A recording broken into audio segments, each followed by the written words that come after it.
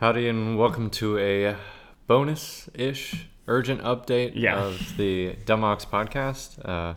Welcome everybody. This is Adam and Chris. Yep. I hope you all are doing well.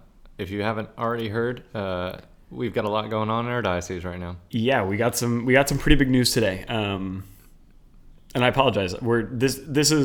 It's what time is it right now? It's about 7:00 here on Tuesday, March 17th. Happy St. Patrick's Day.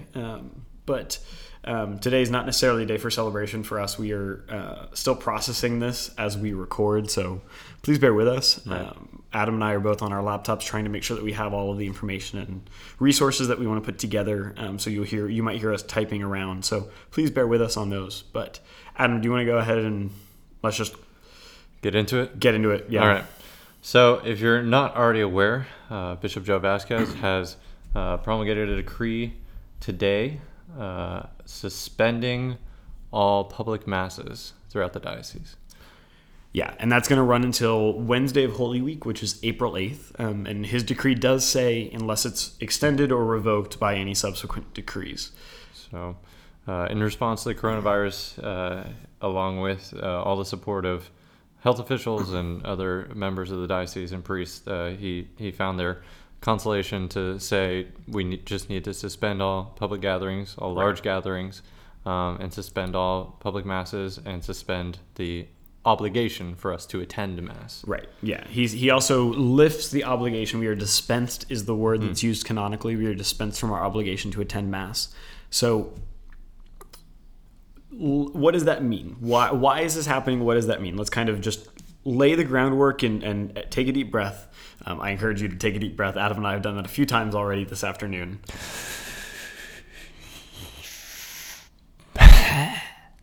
Okay. Sorry. So, why did this happen? It's nobody is necessarily trying to infringe on any rights. Nobody's trying to do anything. And nobody's trying to say that that the Mass is not important. Right. What we were saying is the Mass is so important that it needs to be taken seriously, and we need to take steps to make sure that we are not spreading the disease by doing this. So even though Bishop Joe said that we will not be having public masses, Right. Every priest will still be offering Mass during this time. Right. Not just on Sundays, but every day priests will be offering Mass. Yeah, that's what the bishop had asked every priest of our diocese to do, is to make sure that they celebrate a Mass in the main sanctuary of their church. I don't know if Father will use the chapel at all while this is going on, but he's already committed to doing that, and we're going to be recording and doing some things so that we can share those as the days go on over the next few weeks. Yeah. So in the bishop's letter, he specifically asks all of us to not let this dry up our faith, Right. not to give up on our faith, and not for our parishes to become absent with grace in the sacraments. Right. Right. So, He encourages us to, he encouraged us just very simply, very practically as the parish staff to continue our day-to-day operations. And he really is encouraging us to look for ways to develop different ways and new ways of building spiritual community up during this time. And I think there's a little bit more that we need to talk about, some practicalities of what's going to change at the parish right now, including not just Masses, but other sacraments, other ministries, other meetings. So maybe let's start sacramentally, and then we can talk about some of the other meetings. Yeah. So sacramentally, as we said, public masses are no more, but confession will still. The bishop asked that confession still be offered at the same time as usual, until otherwise notified by civic authorities. So what it's looking like right now is that we'll still be offering confessions at the parish Tuesday through Saturday. Right. From Tuesday through Friday will be from 11 to 12. Yep. And then on Saturday it's the usual 3:30 to 5. Yes, and in the chapel, we know that our confession line tends to get a little close. Right. And our confessionals, Father was even saying to this afternoon when we were talking, they're within that 6-foot range that we're trying to maintain, the social distance that we want to maintain. Yeah. So we're going to be moving the location of those. We're going to be moving them into the out to would be a better. We're actually going to keep it around the courtyard area. We're going to be along the wall, is what we're looking at right now. under the overhang, so everybody will be in the shade. Along the bell tower side, right, Adam? The bell tower side of the pack? Yes, yeah. So along that wall between by the pack, and maybe depending on how long it is over to Zurich a little bit. But we'll have markings on the ground, little chalk or X's or something saying stand here, to set appropriate distances to allow everyone to have a little bit of that isolation space in between them. Right. And then as confessions end, the person leaves confession, everybody will just move to the next spot. So that's that one. Then you've got baptism and weddings. Those are two sacraments that usually are very family centered, right? Usually have a lot of family and friends come in. Those two we will still be offering as much as we can, but we will be limiting the numbers heavily to the most immediate people, those immediate people necessary to be there to help provide safety for everyone. But we will be doing our best to allow for access to video feed of those sacraments. Feed, live streams. Well, yes, it's a fluid situation. That's going to be the theme of the rest of this episode. Is you're going to hear us talking a lot about these are the different ideas that we have, but we're going to be doing a lot of work over the next couple of days to really solidify some of these plans, because we know there's confusion, we know there's uncertainty with them. Right. So the idea would be that if we get a live stream set up for a wedding, you can send that. If you were supposed to have 300 people come in, you can send that link to the 290 people that weren't able to come to the wedding. Right. And they can watch that wedding from the safety of their homes in their own isolation, but still be with you spiritually, still praying for you, as well as for your children being baptized, stuff like that. Yeah, and we want to highlight too that the sacrament of the anointing of the sick is still very much going to be available. That's not going away at all. Father is still very much going to be around, and he's going to be offering that sacrament as much as is necessary and is safely done, as always. Right. So it will be discerned those necessary times. Of course, like it's not you sprain your knee, Father's not going to come out to anoint you. Right. But he will be assessing that need and coming out to those. And yeah, so moving on from kind of the sacramental side of things, we have a lot going on at our parish, period, and that is very much going to be changing. So in my world, as in on the formation team, formation is the direction that we've received from the diocese, and what we are going to do, as we think is most prudent, is that we are going to be canceling and suspending faith formation for the time being through or following what the local school district does. So right now, College Station Independent School District is shutting their schools down until April 3rd, Friday, April 3rd, and so we are going to be suspending faith formation through Sunday, April 5th, which takes us right up to Palm Sunday and Holy Week, and so we are suspended up until then, kind of taking a break, and we're going to be I'm going to be spending a lot of time tomorrow, Wednesday the 18th, spending a lot of time trying to figure out what are some digital solutions that we can still have some kind of formation programs. Please reach out to myself or Darren if you have questions about those things, and you've already received emails from us about those too. Yeah, and then our general gatherings, our general other ministries that aren't specifically formation, not youth formation. Right. Most of those will be canceled for the time being. You'll get updates for the individual ones, of course. From your ministry leaders, you'll hear updates. But the rule of thumb is very much going to be if it's more than 10 people, it will most likely not be meeting on campus. Yeah. And if it's less than 10 people, it's going to be at the discretion of the group leader. And if you don't feel comfortable, please stay home. That is very much the recommendation that we are making to everybody, and we're repeating what our health authorities are saying. Yeah. So that's most of that there. While we did say that Mass is suspended and most of our events are canceled here, we've reiterated multiple times we are trying to do a lot to still engage our community, our parish family. Right. So I know at minimum right now we'll be trying to live stream as many liturgies as we can, masses. Live stream, record, and post. Record and post. It'll be a variety of those. We'll try to get up things like Stations of the Cross, maybe a rosary or a Divine Mercy Chaplet from time to time. You can find a lot of this stuff. We'll post a lot of stuff on our website and on Facebook, resources for you guys to follow along with us to invigorate your spiritual lives, to maybe help you in periods where you're not able to think of what to do next. Right. Our chapel, for the time being, will actually still be open during the normal parish hours. Right, during parish hours, during office hours. So we won't be having exposed Eucharistic adoration. Jesus has been reposed into the tabernacle, but he's still there present in the tabernacle. So during regular day hours, you guys can come and pray in there. I mean, if you see more than 10 people, please don't enter. Because spread out. Make sure you have your 6 feet of space. We are trying to keep that as our rule of thumb. But we're keeping it open during daytime hours, and the only reason we're closing it in the evening is because we don't want anybody to vandalize our church. Which usually when we have adoration throughout the night, there's always someone there to make sure that doesn't happen. And it's about making sure that we stay safe, making sure that everything is protected and taken care of. And that'll give us time to clean as well, to sanitize throughout the evening and stuff like that. Sure. Because we are keeping, even though there will not be a lot happening here, we will be keeping the best hygienic quality we can, sanitizing things as often as we can whenever we have events.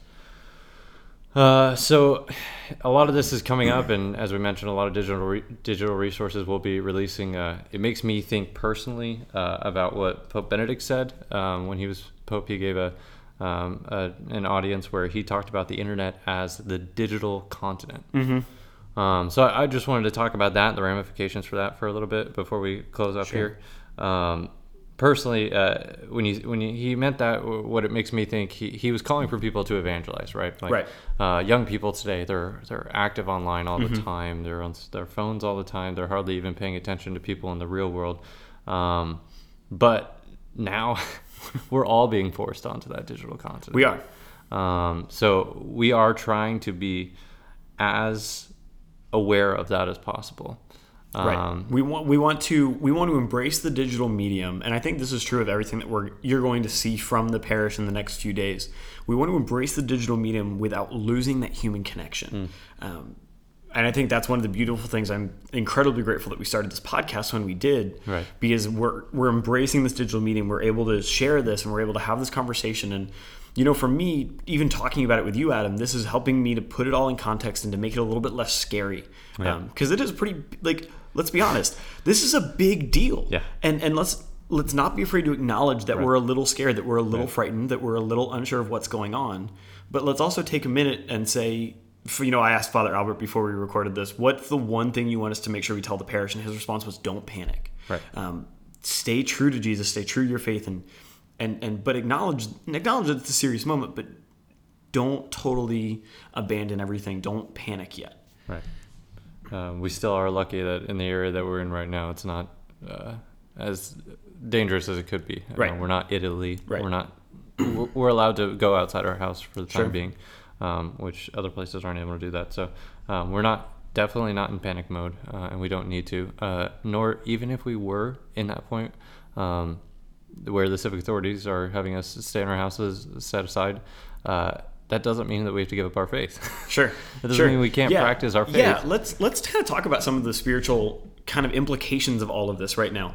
Because, like we've been talking about, there's, with this news today and the news that's been constant over the last week, it feels like, even since we recorded our last kind of emergency COVID-19 episode, there's just so much uncertainty. And I know that that's been in my own heart and my own prayer life, is that there's been a lot of anxiety and a lot of uncertainty. And here's what I know about uncertainty. Uncertainty is not necessarily a bad thing, but we know that the devil is the one who works through this stuff to sow that anxiety, to sow that fear and that worry. And we have an opportunity in the midst of that anxiety to turn to Christ and to say, it's funny, there's the story of Peter walking on water, right? When Jesus is walking on water and Peter's in the boat, and he says, Peter, get out of the boat. And Peter starts doing it, and he's walking on water, and it's this crazy, beautiful thing.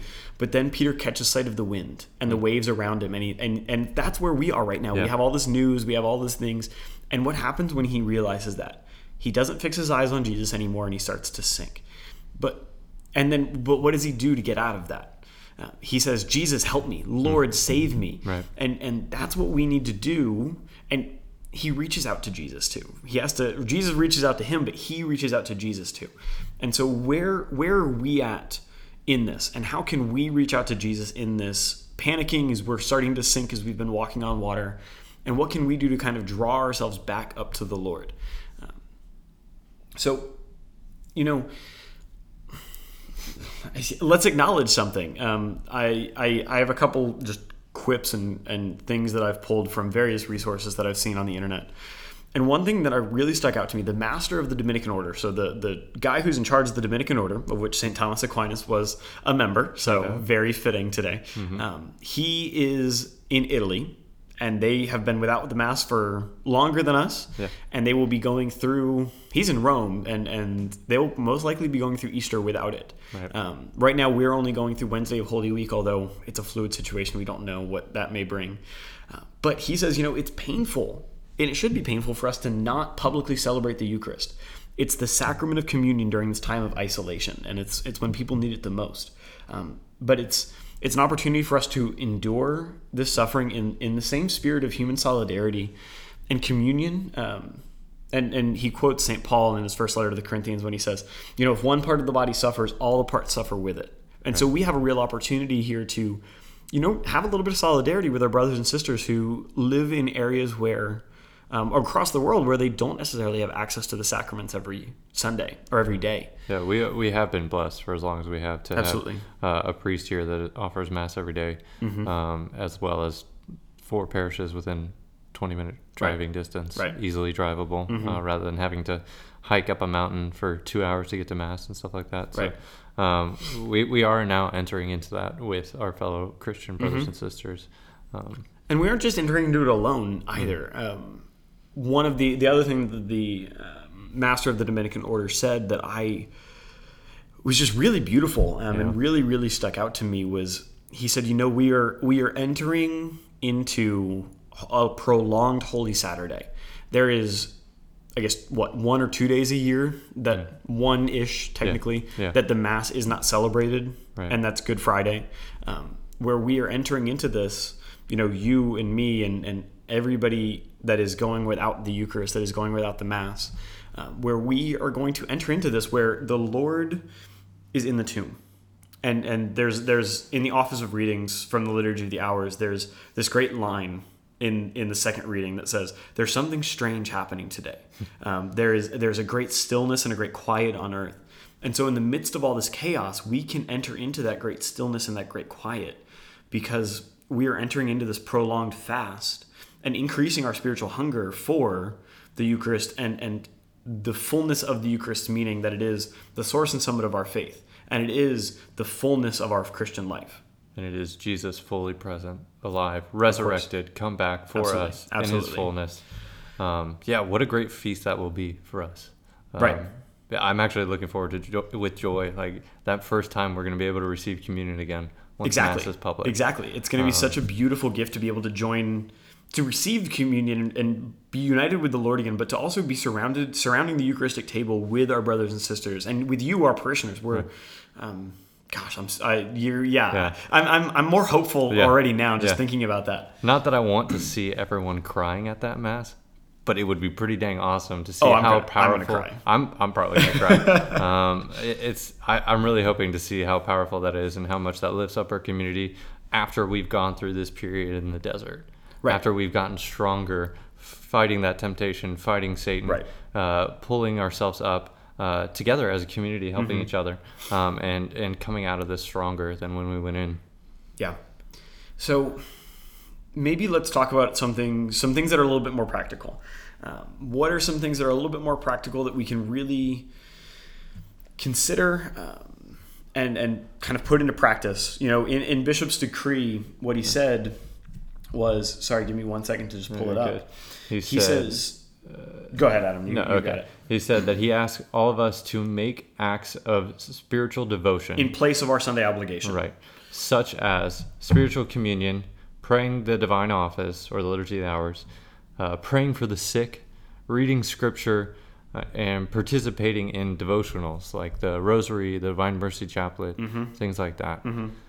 So Stations of the Cross. The Stations of the Cross. He's calling us to something more. He's not calling us to be slothful in this time. He's asking us to pray for the church and for the world. Right. And perhaps this is a chance for us to redouble our efforts towards holiness, redouble our Lent. I think this is a really good excuse. If Lent's been off to a rocky start, or you think it's time to reevaluate, I think you can reevaluate your Lenten disciplines and change those up. But he's inviting us to do this, and so I'm shamelessly stealing this from Michael Gormley, who he has a couple other podcasts that Adam and I both listen to, and he's the director of evangelization at St. Anthony of Padua in the Woodlands, and he's got a website called layevangelist.com, LAY evangelist.com. And so he posted this, and I'm totally stealing it. Although the Mass is the source and summit of our faith, the sacred liturgy, and he's quoting from the Catechism, the sacred liturgy does not exhaust the entire activity of the church. Right. From the source and the summit, there's the whole road and journey in between. Right. And this is a time for us to really embrace those things, and to embrace those things, especially in the context of our Sunday, but also of your Monday and your Tuesday, Wednesday, on and on and on. Right.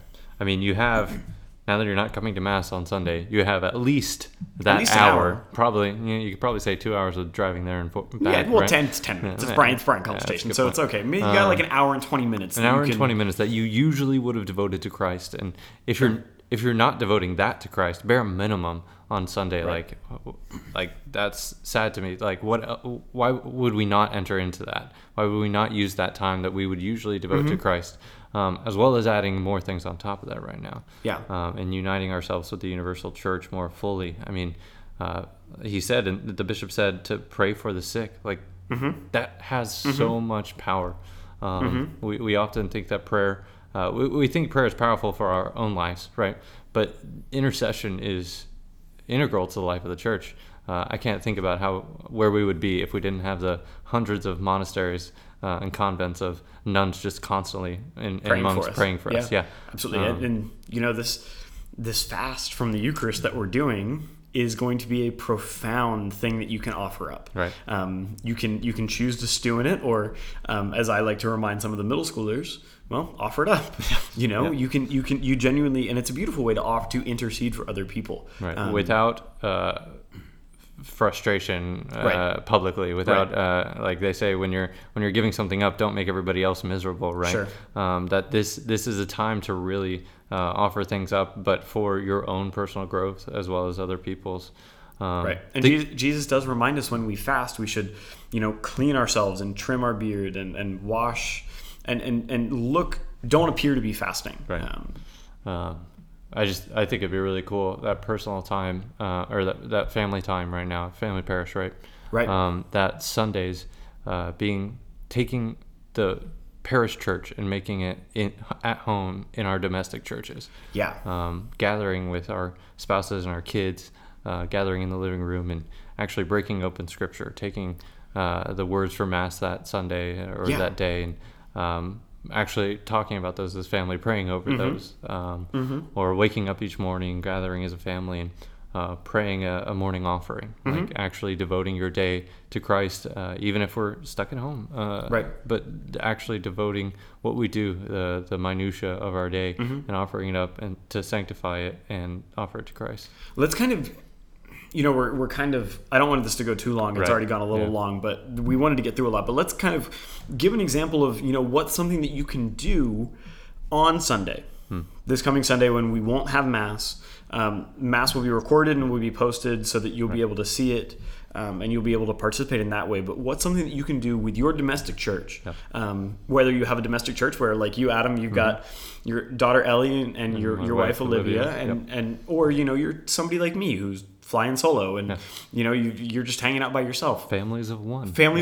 Domestic churches of one. Right. So I mean, we alluded to it for a second there, but this 10-person limit gathering doesn't mean even those families of one can't get a couple of people together safely, or 6 feet apart, or using FaceTime or things like that to gather in some way to pray.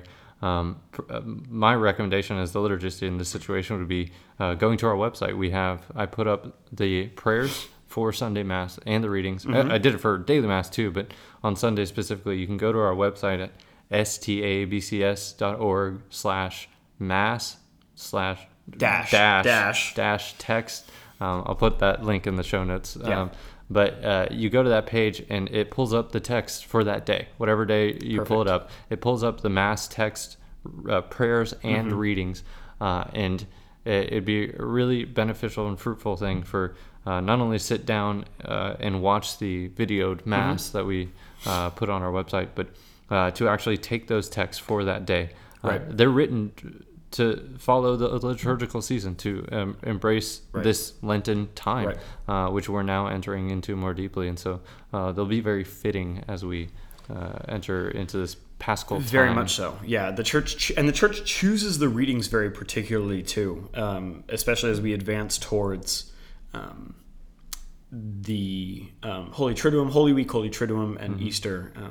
But take some time and not just pray with the prayers of the liturgy, but pray with those readings too. Yeah. You may hear a podcast coming soon from us on Lectio Divina, or divine reading and prayerful reading of Scripture.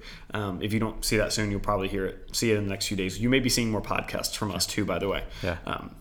But taking some time and praying with those readings as a family, as an individual, as a community of friends, maybe you get your FaceTime calls going, you can all pray with them and read them together.